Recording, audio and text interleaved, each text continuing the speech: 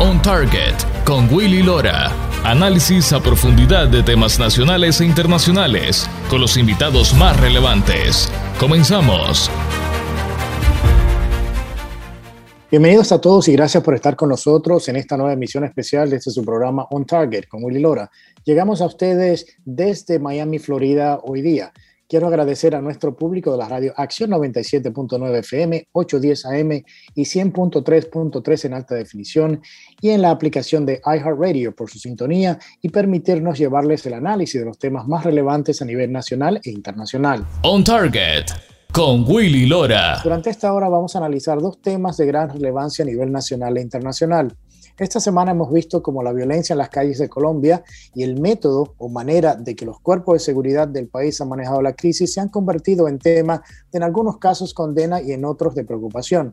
También analizaremos el triunfo del Partido Popular en España sobre el partido de izquierda, Podemos, para dirigir el gobierno de Madrid, dando un respiro a muchos españoles que han expresado su preocupación de un continuismo del partido de izquierda en ese país. Para analizar estos temas me acompañarán en esta hora nuestra mesa redonda habitual, la doctora María Herrera Mellado, abogada de inmigración, la periodista Dani Alessandrino, la también periodista Lucía Navarro y el analista de política internacional Jorge Mestre. Lucía, quería comenzar contigo para que me des tu opinión sobre la violencia que estamos mirando en las calles de algunas ciudades de Colombia y un poco la controversia detrás de todo esto, todo lo que está pasando en Colombia. ¿Qué te parece? Pues es muy triste que la gente tenga que llegar a esos extremos para que sus gobiernos los escuchen, ¿no? Y lamentablemente se está viendo eso cada vez más porque a la gente no le está gustando lo que el gobierno hace. Ahora, también hay grupos que creo que están alentando este tipo de manifestaciones de desacuerdo en las actividades del gobierno, pues porque es conveniente también que algunos grupos llamados ONGs hagan ruido en las calles. Eso también les da más leña para avivar el fuego. Me parece que es triste que la gente tenga que recurrir a eso y que sus gobiernos no los escuchen. Sí, Dania, ¿qué te parece a ti el tema de lo que está pasando en la violencia? Vemos un poco de copycat ahí, pero ¿qué te parece a ti todo esto? Tenemos un gobierno en Colombia que está siendo criticado por las medidas que están utilizando para aguantar la violencia. Mira, yo aquí voy a ser el mensajero del diablo de ambos lados. Y lo que yo voy a decir puede que no le guste a muchas personas, pero yo trato de ser lo más ecuánime y objetiva posible y balanceada cuando yo analizo la situación. Primero que todo, como dice Lucía, hasta cierto punto estamos viendo un pueblo que tuvo que recurrir a las calles para quejarse en contra de esta reforma tributaria de Iván Duque, que lo que buscaba era contrarrestar las pérdidas económicas que hubo durante el cierre por la pandemia del COVID para poder recuperar de alguna forma u otra la economía del país. Mira, me parece una medida, pues, ¿verdad? O sea, yo entiendo lo que quiso hacer la administración de Iván Duque, pero como alguien que es conservador y que odia que el gobierno me meta la mano en el bolsillo, me parece algo absurdo que hubiesen decidido o propuesto aumentar los impuestos un 2% a todo el mundo, tanto a las corporaciones como a los individuos. Eso para empezar. Así que yo entiendo que el pueblo se haya tirado a la calle para protestar después de un año sin poder trabajar, que ahora los que están trabajando, los pocos que han podido trabajar, que le meta el gobierno la mano en el bolsillo. Así que yo entiendo eso. Sin embargo, el domingo pasado, el presidente Iván Duque retiró el proyecto de ley. O sea, que quiere decir que ya no había forma de que se aprobara esta reforma tributaria. Lo que significa que entonces, mira, ya el pueblo fue escuchado, ya lograron que el presidente retirara el proyecto, pero sin embargo tenemos estos mozalbetes, esas turbas, que son las turbas que se aprovechan de un llamado genuino del pueblo de ser escuchado para crear caos, Y detrás de esa turba, yo he visto muchísimos vídeos que, mira, que son realmente espantosos, Willy, que me han enviado desde Colombia, de cómo se ven, mira, ni siquiera es el gobierno reprimiendo al pueblo, son gente civiles apuñalando a otros, disparando al aire, vídeos en donde ves a la policía literalmente corriendo porque les están disparando y ellos lo único que tienen es escudos. Y vamos a hacer algo, y vamos a hacer una comparación bien importante aquí, y es lo siguiente, Willy. Tú hablaste de la palabra copycat y estoy completamente de acuerdo contigo. ¿Por qué? Porque lo que estamos viendo es el modus operandi de estos colectivos y estos grupúsculos de izquierda que se tiran a la calle aprovechándose de una indignación de un pueblo completo para crear caos, pánico y desestabilización. Porque ¿dónde es que están ocurriendo la mayoría de los disturbios? En Cali, en Medellín y en Bogotá. Miremos quiénes son los alcaldes en esos pueblos. Los alcaldes en esas ciudades son alcaldes que son de extrema izquierda. Y esta es la realidad. Entonces ellos mismos están permitiendo que reine el caos. Sí. Y si me permites, Willy, antes de un comentario adicional a lo que dice Dania. Si bien el presidente de Colombia le dio marcha atrás a su iniciativa de aumentar los impuestos, ahora la gente mantiene las manifestaciones con otras excusas, está tratando de agregar otras razones para seguir manifestando en la calle. Y esto es otra excusa para seguir haciendo revueltas callejeras, ¿no? Que vaya, no dan mucha esperanza que la tranquilidad vaya a volver pronto a Colombia. Sí, María, en ese punto que dice Lucía, ¿cómo se infiltran temas que nada que ver con la protesta original a lo que pasaba en Colombia? Se le añaden otros temas y se sigue con la violencia y se sigue tratando de desestabilizar estas ciudades en el país. O sea, esto es algo que no solamente lo estamos viendo aquí, lo hemos visto en otros lugares, este método. Correcto. Bueno, lo cierto es que a pesar de que la amenaza de la reforma tributaria ya no estaba presente, como dijo Dania, este gobierno, que es un gobierno de centro derecha o de derecha, se ha enfrentado a nuevas protestas, uno por el tema de los precios de los combustibles y de los peajes en carretera del país, y el otro por una posible reforma de salud. Esto me recuerda mucho a lo que ha estado pasando con las chaquetas amarillas en Francia, también me recuerda mucho a lo que pasó en Chile, y hemos visto vídeos de infiltrados y venezolanos, ¿no? en Colombia, que están haciendo, desde luego, incitando a la violencia. Es una pena.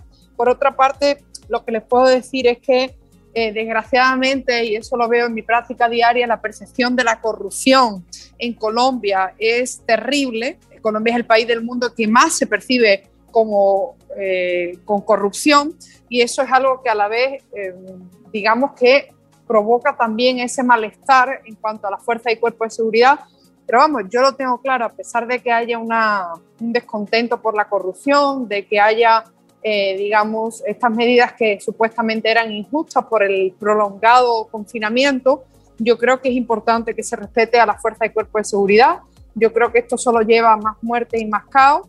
Y en un país muy azotado por la violencia y por digamos, por las sentencias extrajudiciales, Colombia está atravesando por un momento muy, digamos, delicado, pero desde aquí mandar un llamamiento a la calma y sobre todo que las cosas no se consigan a base de revueltas y que no creo que consigan nada quemando estaciones, contenedores y ciudades enteras.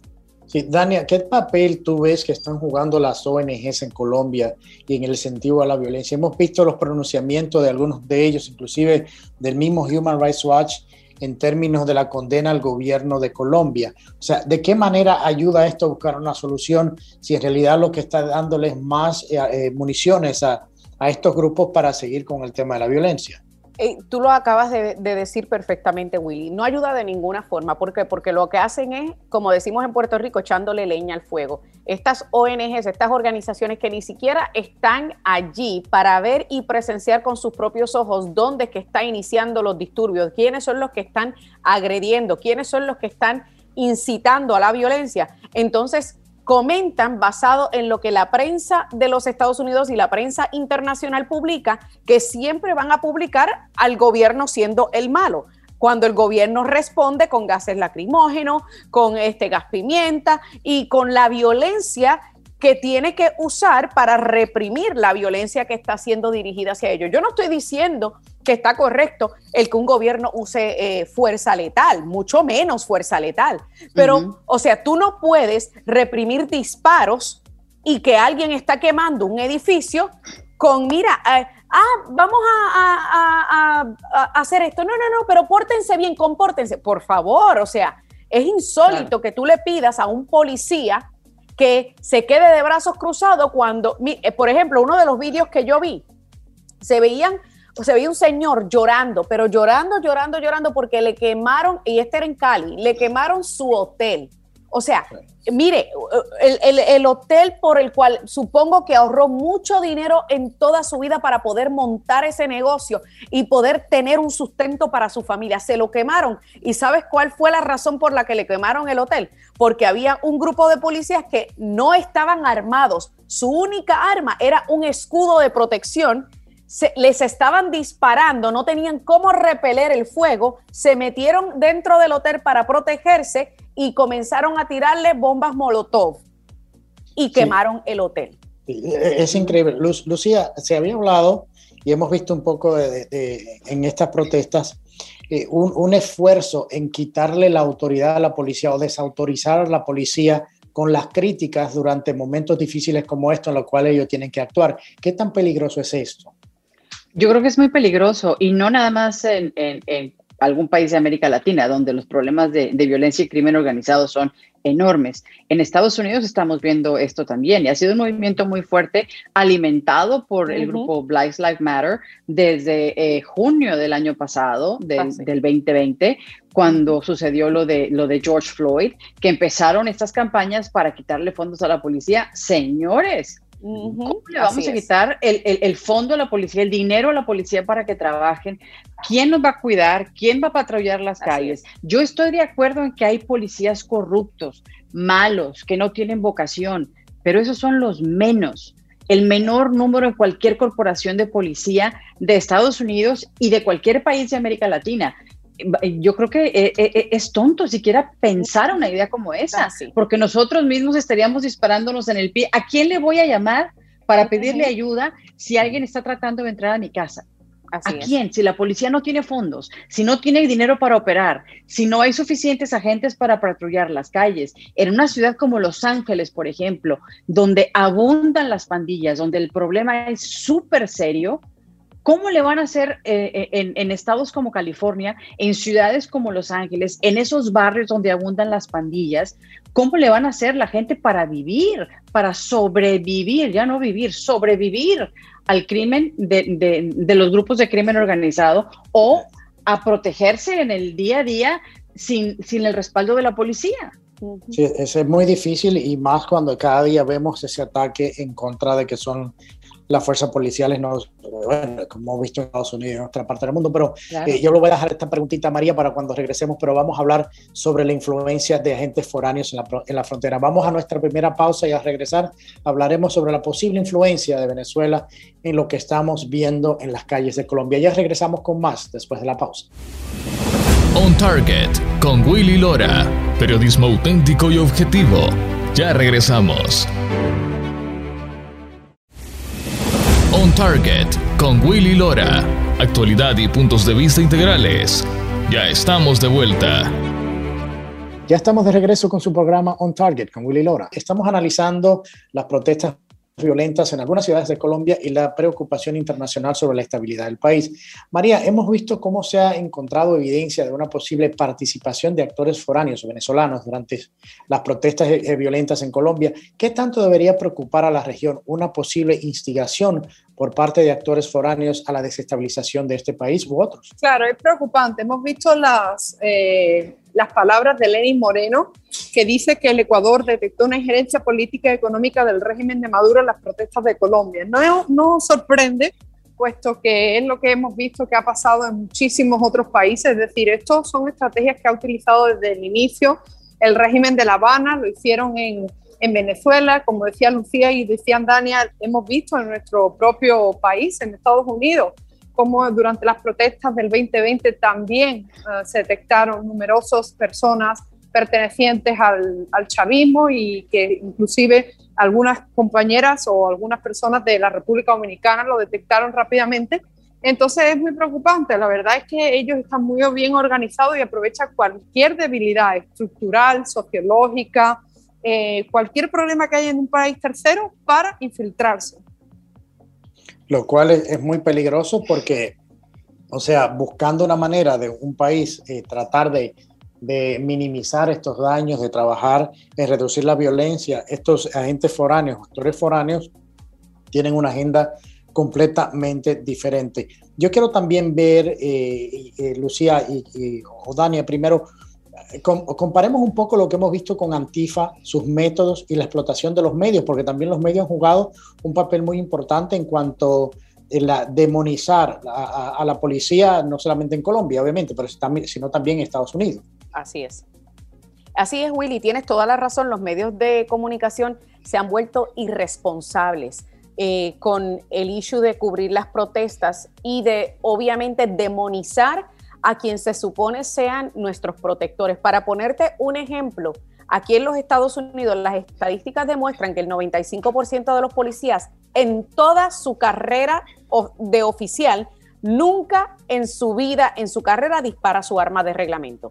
El 95% nunca llega a disparar su arma de reglamento, lo que significa que la gran mayoría de los policías en sus interacciones con la ciudadanía, óyeme, son interacciones que están ahí para ayudar.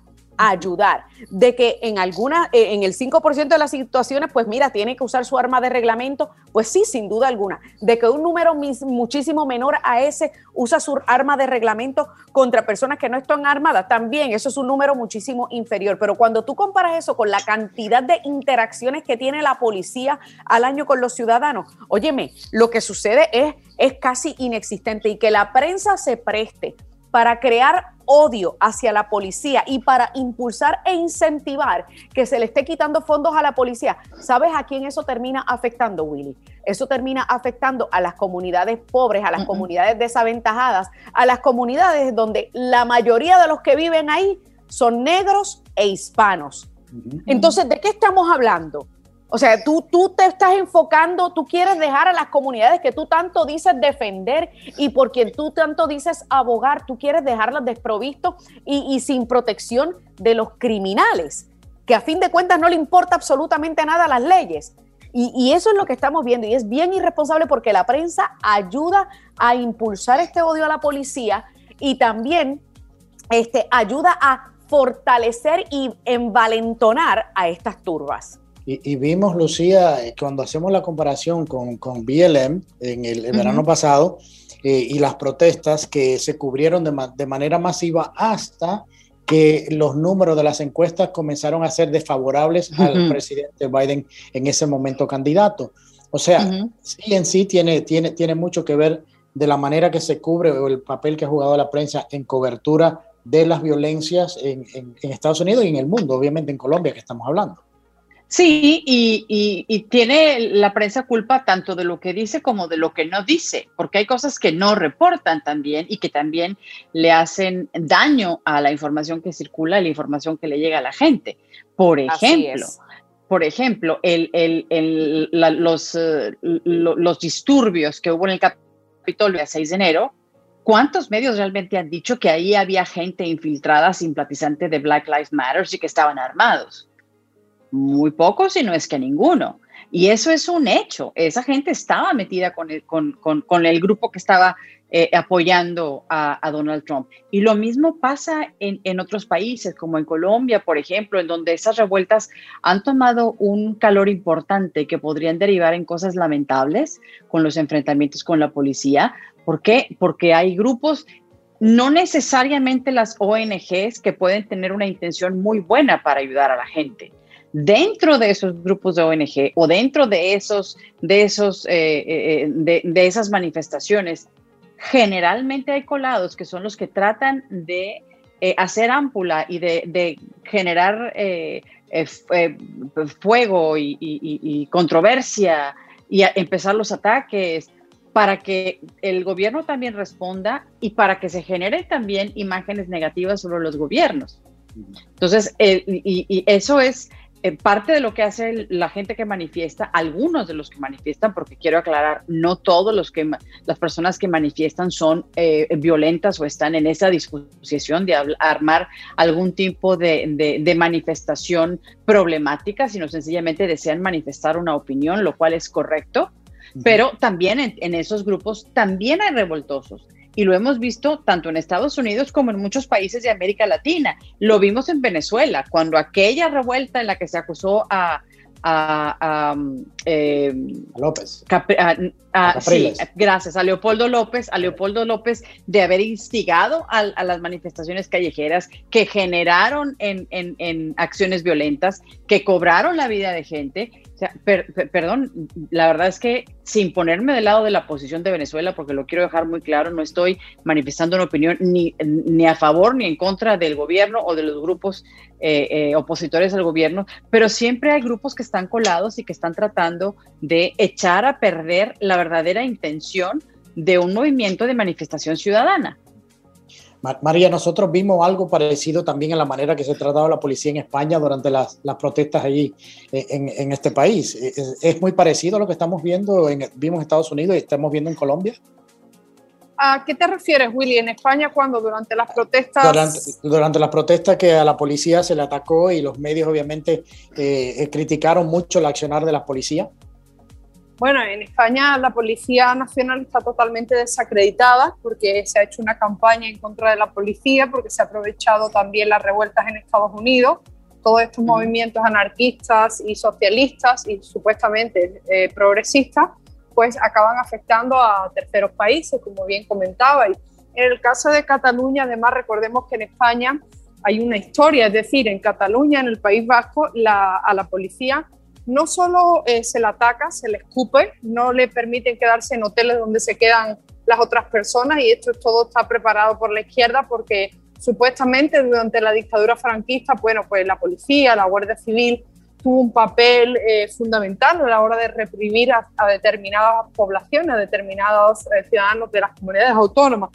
Lo que está claro es que lo mismo que ha explicado muy bien Lucía y también Dania, yo creo que es auténticamente ridículo, y cualquier persona que tenga un poquito de sentido común se da cuenta que la solución no es ni retirarle fondos a la policía ni permitir que los vándalos acaben con nuestras ciudades, porque honestamente yo te voy a decir, o sea, si esa va a ser la solución entonces que yo propongo es armarnos todos y que esto sea los Hunger Games, es decir, el juego de... Claro, a ver quién puede más, ¿no? A ver quién puede más, exacto. Y a ver quién tiene el rifle de asalto más alto, y honestamente de esto te vas a equivocar, vas a matar a tu otro vecino va a matar a tu madre, y en esto es lo que quieren, digamos, que acabemos, porque ni estamos entrenados ni deberíamos de los ciudadanos de tomar las armas para defender, como decís vosotros, el negocio, el hotel que tanto le ha costado. Pero pues yo creo que habíamos visto esta semana una persona en Arkansas igual que sacó una pistola y eso es lo que va a hacer. Ahora, no me vengan a contar a mí la historia que luego vamos a tener que enfrentarnos a cargos penales, porque el problema es tan grande que tenemos el sistema judicial completamente comprometido, cada vez se acaba más con la separación de poderes. Para nada sirven las elecciones democráticas porque, oye, gana Duque o gana Bukele o gana quien tú quieras que quieras, y al final tú tiras a la calle una turba de gente y acabas con la democracia. O sea, estamos en un momento muy delicado, y yo digo que definitivamente en el momento que acaben con la policía y sigan corrompiendo el sistema judicial, esto va a ser un ojo por ojo, diente por diente. Claro. Sí, Dania, me queda 1 minuto y medio en este segmento y quería preguntarte, la gente piensa que estos daños estructurales que están haciendo en Colombia y en otros países, otra gente lo va a pagar, y que eso no va a tener un impacto en lo que es la economía del país y en el mismo aumento de impuestos que se le va a hacer para poder pagar por toda la destrucción que han causado. Y eso es lo que la gente no entiende, o sea, estas turbas que están recurriendo a delinquir, porque eso es lo que están haciendo, están delinquiendo, o sea, están cometiendo delitos, porque quemar una propiedad es un delito, agredir a una persona es un delito, disparar un arma de fuego para la cual no tienes un permiso es un delito, apuñalar a alguien es un delito. Entonces, ¿qué pasa? Cuando vemos lo que está ocurriendo, porque te digo que yo he visto muchísimos videos de lo que está ocurriendo en Colombia, es realmente triste, pero me causa déjà vu. Y déjà vu es el término francés para que, oye, como que yo he visto eso en otro momento. Claro, porque es la misma película que vivimos aquí en las grandes ciudades de los Estados Unidos. Es el mismo modus operandi que tienen estos grupos de extrema izquierda, que una de las cosas que yo siempre digo, que tienen esta mentalidad marxista, que piensan, óyeme, el marxista, el socialista, el comunista, no es que quiere lo que tú tienes. No. Ellos sencillamente no quieren que tú lo tengas. y lo demuestran quemando establecimientos que nada tienen que ver con ellos ni con lo que está tratando de hacer el gobierno. Porque, mira, este señor que le quemaron el hotel, ¿qué culpa tiene ese señor que le quemaron el hotel en Cali? ¿Qué culpa? No tiene ninguna culpa porque él también iba a tener que pagar el impuesto si se lo imponían. Claro. No, y que tampoco era policía. Y tampoco era policía, exacto. O sea, y esa es parte del problema de lo que estamos viendo con estos grupos y estas turbas, que ellos se creen que básicamente va a venir el dinero o va a caer del cielo para reparar todos los daños causados por ello. El dinero ni crece en los árboles ni cae del cielo. Tiene que salir de algún lugar. Y si no se aumenta el Producto Interno Bruto del país para poder tener dinero para esas reparaciones, entonces, ¿de dónde va a salir? De las contribuciones. Claro, eso es para reparar la propiedad pública privada. Porque la privada no. La privada, pues mira, pobrecito de aquel que no tenía un seguro para poder...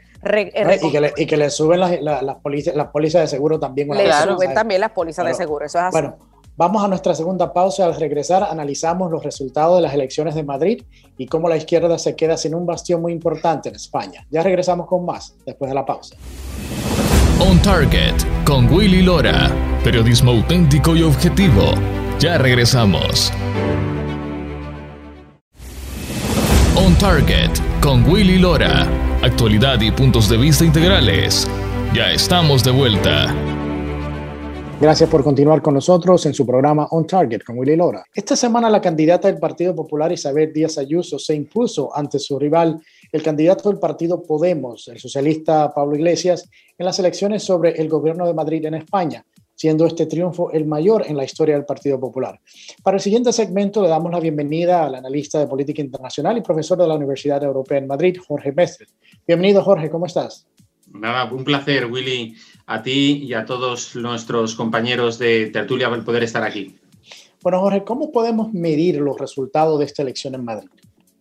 Bueno, pues desde muchas perspectivas. Desde luego es una buena noticia, no solo para los madrileños, sino lo hago extensivo para todos los españoles e incluso también para todos nuestros hermanos hispanoamericanos, porque esas elecciones se jugaban en la clave famosa de comunismo-libertad, que es el mismo dilema que tenemos hoy en día pues en países como Venezuela, en países como Cuba, en países como Nicaragua, en países como Argentina, en países como Bolivia y otros tantos. Por tanto, esto es muy relevante porque no hay que perder de vista que Pablo Iglesias, que se presentaba al frente de su partido Podemos, porque dejó su acta de diputado en el Congreso y renunció también a ser vicepresidente del Gobierno de España, pues apostó todo por ello porque venía a ser, digamos, la punta de lanza del movimiento chavista bolivariano en Europa, a través, empezando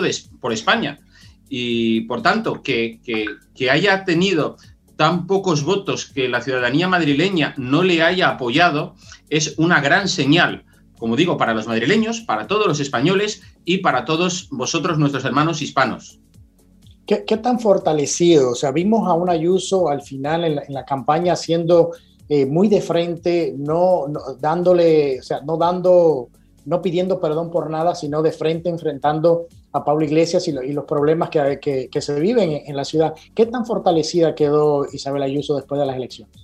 Bueno, uno de los rasgos que tiene Isabel Díaz Ayuso, es que es una persona que no tiene complejos, que es uno de los grandes problemas o enfermedades que aquejan a buena parte de la derecha, no solamente en Estados Unidos, sino también en Europa, y yo creo que diría en todo Occidente.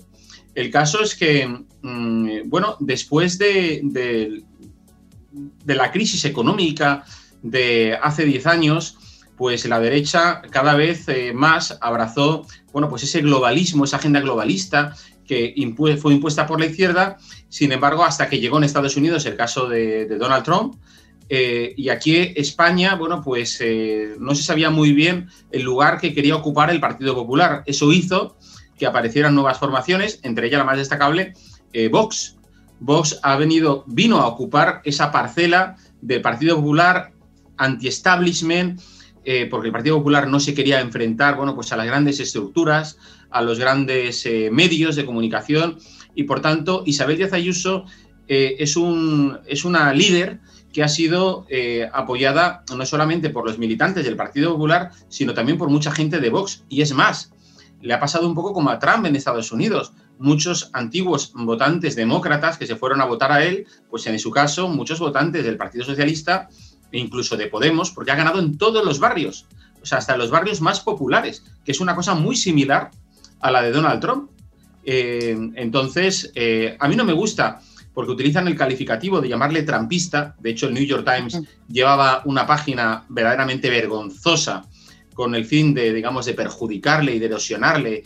Y bueno, o sea, es decir, fuera de todo lugar, pero bueno, para mí trampista no es un insulto, es algo de lo que cualquier líder político, bueno, pues puedes, no sé, es como en su momento se le llamase neocon, a la derecha de los años 90, principios de siglo. Bueno, pues hoy en día en la derecha estadounidense el trumpismo es un modelo frente a todos aquellos que, sin embargo, siguen abrazando el establishment. Y aquí en España pues pasa 3/4 de lo mismo. Isabel Díaz Ayuso representa ese nuevo modelo del Partido Popular más anti-establishment, de no tener ningún complejo a la hora de hablar.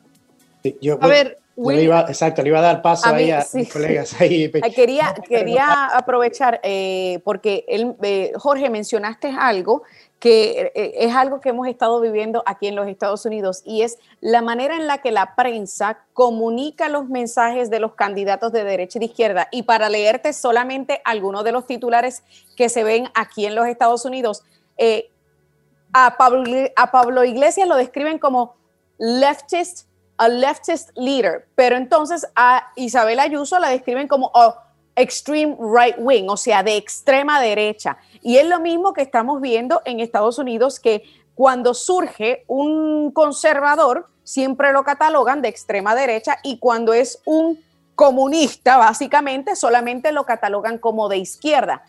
¿Qué rol piensas tú que jugó la prensa en España para, de alguna manera, influir en estas elecciones en Madrid? Pues la verdad es que el mismo que en los Estados Unidos desempeñó en el año 2016, en la campaña en la que Donald Trump se impuso. Isabel Díaz Ayuso tenía en su contra, pues os puedo decir, al 90 y tantos % de medios de comunicación, porque aquí, pues bueno, pues como pasa en los Estados Unidos, están en manos de las élites progresistas, porque aquí, pero es curioso, ¿no? Es decir, ¿cómo puede ser que la izquierda esté en estos momentos instalada en aquellas organizaciones, empresas que son eminentemente capitalistas, ¿no? Uh-huh. Entonces, hemos cambiado, o sea, se ha cambiado de centro de devoción. Han pasado de rezarle a Karl Marx a rezarle al dinero. Eso es algo que si Marx levantara la cabeza estaría alucinado.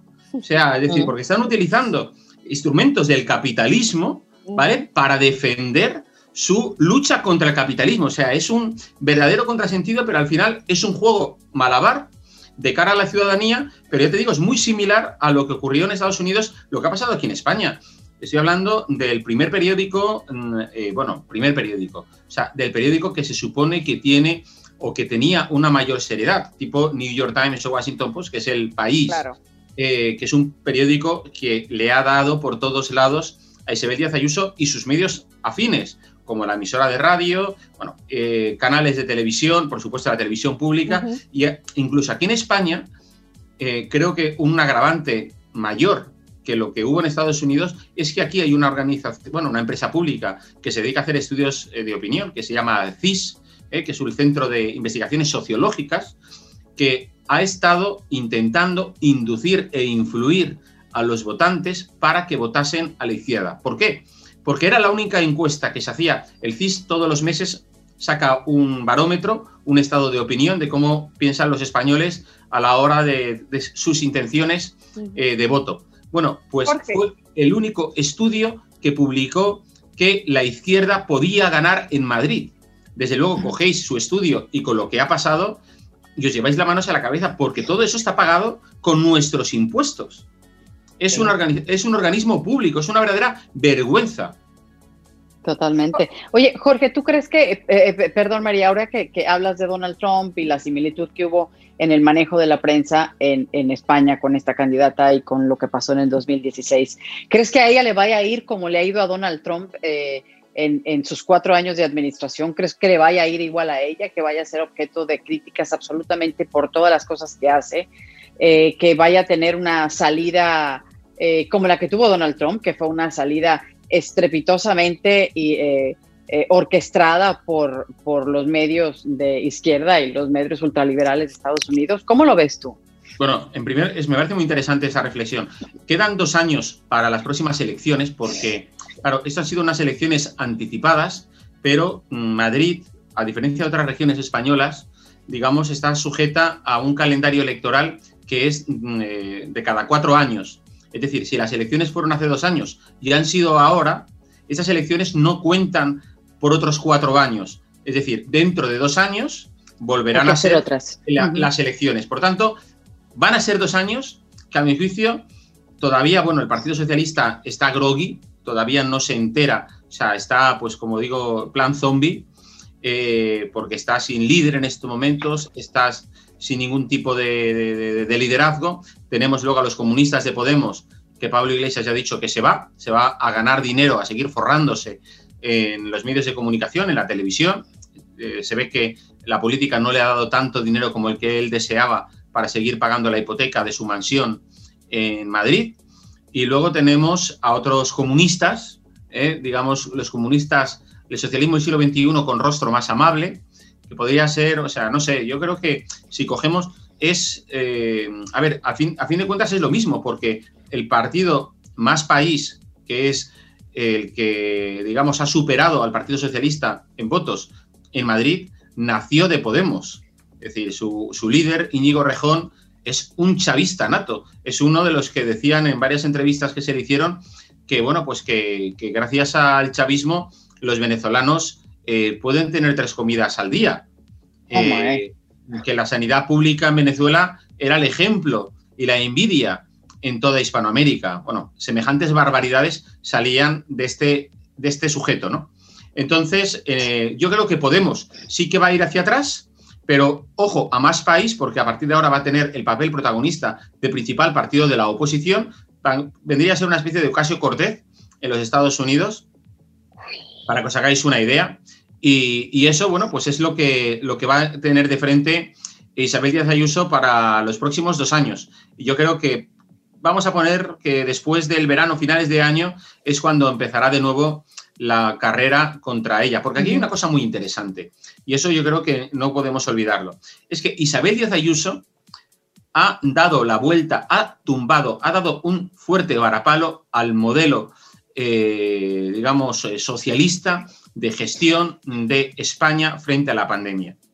Jorge, quiero hacer una pregunta última. Sí. Eso le iba a decir, le iba a dar el tiempo a María para que hiciera la última pregunta. Porque aquí me parece que nos estamos centrando en halagar a Isabel Díaz Ayuso, y yo quiero que las personas que nos estén escuchando, sobre todo en Iberoamérica, tengan algo muy claro. Isabel Díaz Ayuso, es importante que se recuerde que es partidaria del aborto y la eutanasia. Y además, como dice mi buen colega Antonio Moreno Ruiz, Telemadrid se le conoce como Telepodemos. Yo sé que a ti te gusta Isabel Díaz Ayuso, que como gestora quizás económica ha sido buena, pero yo voy a echar aquí una flor a favor de Vox. Vox ha sido un partido que se ha mantenido, que ha elevado el número de votantes, que no renuncia a sus principios de familia, vida y libertad. Y honestamente yo creo que no se puede entender el resultado de las elecciones y la salida de Pablo Iglesias sin el nacimiento y la lucha que ha presentado el partido Vox y Rocío Monasterio. El partido que más ha sido atacado, personas apedreadas, a los que se les ha abierto la cabeza y que no han dado ni un paso atrás. Si de verdad queremos dar la lucha contra el globalismo, que es lo que tú dices, que es la razón por la que el PP está y estaba podrido y sigue en muchos aspectos podrido, yo creo que políticas como el derecho a la vida, desde la concepción hasta la muerte, defender a los bebés no nacidos y por supuesto a las personas mayores, es algo que se tiene que tener en cuenta. Si no, vamos a retroceder 7 pasos más y vamos a rendirnos a la agenda progre. María, es que Isabel Díaz Ayuso es una libertaria. Entonces, correcto. Claro, al final, bueno, pues defiende pues que cada uno dentro de su espacio de donde alcanza su libertad, pues puede hacer lo que quiera. Uno efectivamente puede estar en desacuerdo en muchas cosas de ella, con ello. Pero para mí lo más importante era que el sanchismo no llegase a la Comunidad de Madrid. Sé que hay muchas cosas pendientes por resolver y estoy de acuerdo contigo, es decir, en muchas de las iniciativas, por ejemplo, que tú hablas respecto, por ejemplo, al aborto o la eutanasia, ¿no? que ha sido aprobada aquí en España hace muy poco y somos uno de los pocos países que la tienen reconocida abiertamente en el mundo. Bueno, pues, y por cierto, sin ningún tipo de debate, sin ningún tipo de discusión, ni con la oposición, ni con la gente Bueno, a mí, desde luego, es muy llamativo que un partido político, el Partido Socialista, que bueno, el PSOE, que es como son las iniciales aquí, yo le llamaría el Partido Sanchista otrora español, porque es el partido, digamos, de Pedro Sánchez. Bueno, pues que es un partido que, como digo, le da, privilegia la muerte de embriones y también la muerte de gente que, bueno, pues que no lucha por vivir. En un país como España, que tiene esa tal crisis de natalidad y que necesitamos, vamos, con todas las fuerzas del mundo, mucha gente, mucha población, porque es que si no, la nación española acabará desapareciendo. Si la gente va muriendo y no nace nadie, nos acabaremos extinguiendo o nos acabarán ocupando pues gente que venga del sur de África o yo que sé, de otros lados. Pero es un tema que hay que tenerlo muy en cuenta. O sea, para mí eso es un problema más importante que el cambio climático de Greta Thunberg. De acuerdo, totalmente. Quiero darle las gracias a Jorge por su tiempo. Jorge, muchísimas gracias. Como un placer. Siempre, Gracias a vosotros. Hasta luego. Bueno, vamos a nuestra última pausa del programa de hoy. Cuando regresemos hablaremos del futuro del Partido Socialista y el gobierno de España tras la derrota de Pablo Iglesias en Madrid. Ya regresamos con la última parte de este programa. No se vayan, quédense con nosotros. On Target con Willy Lora. Periodismo auténtico y objetivo. Ya regresamos. On Target con Willy Lora. Actualidad y puntos de vista integrales. Ya estamos de vuelta. Ya estamos de regreso con nuestra última parte de este programa especial On Target con Willy Lora. Quería comenzar con Dania. Dania, hablemos un poquito de cómo queda el partido del presidente de España con esta derrota, o sea, el Partido Socialista de España con esta derrota tan grande que sufre Pablo Iglesias en Madrid. ¿Cómo queda ese partido y cómo queda, obviamente, un socialismo del siglo XXI que se ha estado vendiendo? Bueno, hay una cosa que yo a veces digo que puede sonar como que un poco fuerte, pero el problema es que los socialistas son, mira, como las cucarachas y como las hormiguitas, que tú le tiras una bomba, matas unas cuantas y de repente se multiplican por otro lado. O sea, como conejos. Como los conejos también, o sea, de que quedan mal, obviamente, pero lo cierto es que el Partido Socialista tiene una herramienta sumamente fuerte que de pronto no tiene el partido Vox, al igual que no tiene el Partido Republicano en los Estados Unidos, y es que no tienen a la prensa de su lado. Y al no tener a la prensa de su lado, pues carecen que tienen la prensa de su lado en cuanto a los socialistas. Los Vox no tienen la prensa de su lado, igual que los republicanos no tienen la prensa de su lado. Entonces, al tener la prensa de su lado, pueden continuar con su adoctrinamiento del pueblo. Pueden continuar impulsando sus ideologías y pueden continuar lavándole el cerebro a aquellos que no tienen la habilidad de poder leer, comparar y ver las cosas por su propia cuenta. Entonces, ¿qué pasa? Mira, cuando tenemos a una prensa, por ejemplo, en Estados Unidos, que le está vendiendo a la gente a Isabel como alguien de derecha, cuando Isabel ni siquiera es de derecha, es cuando tú sabes que la prensa, lamentablemente, no es una extensión de esta ala de izquierda radical de muchos de estos partidos en estos países, no solamente en España, sino también aquí en los Estados Unidos. Entonces, por eso fue que yo le hice esa pregunta en el segmento pasado, Jorge, o sea, porque yo estaba leyendo literalmente los titulares a medida que estábamos hablando con él, y tienen a Isabel, la están catalogando como de derecha, y tú te quedas como... Una locura. Pero ¿cómo es esto posible? Sí, como extrema derecha. Y esa es la ventaja que tiene el Partido Socialista. ¿Cómo queda parado? Pues mira, tienen una derrota. De la misma forma que han tenido derrota en otros países de Latinoamérica, pero siempre logran la forma de reunificarse y de alguna manera u otra mantenerse con vida, porque tienen a la prensa de su lado.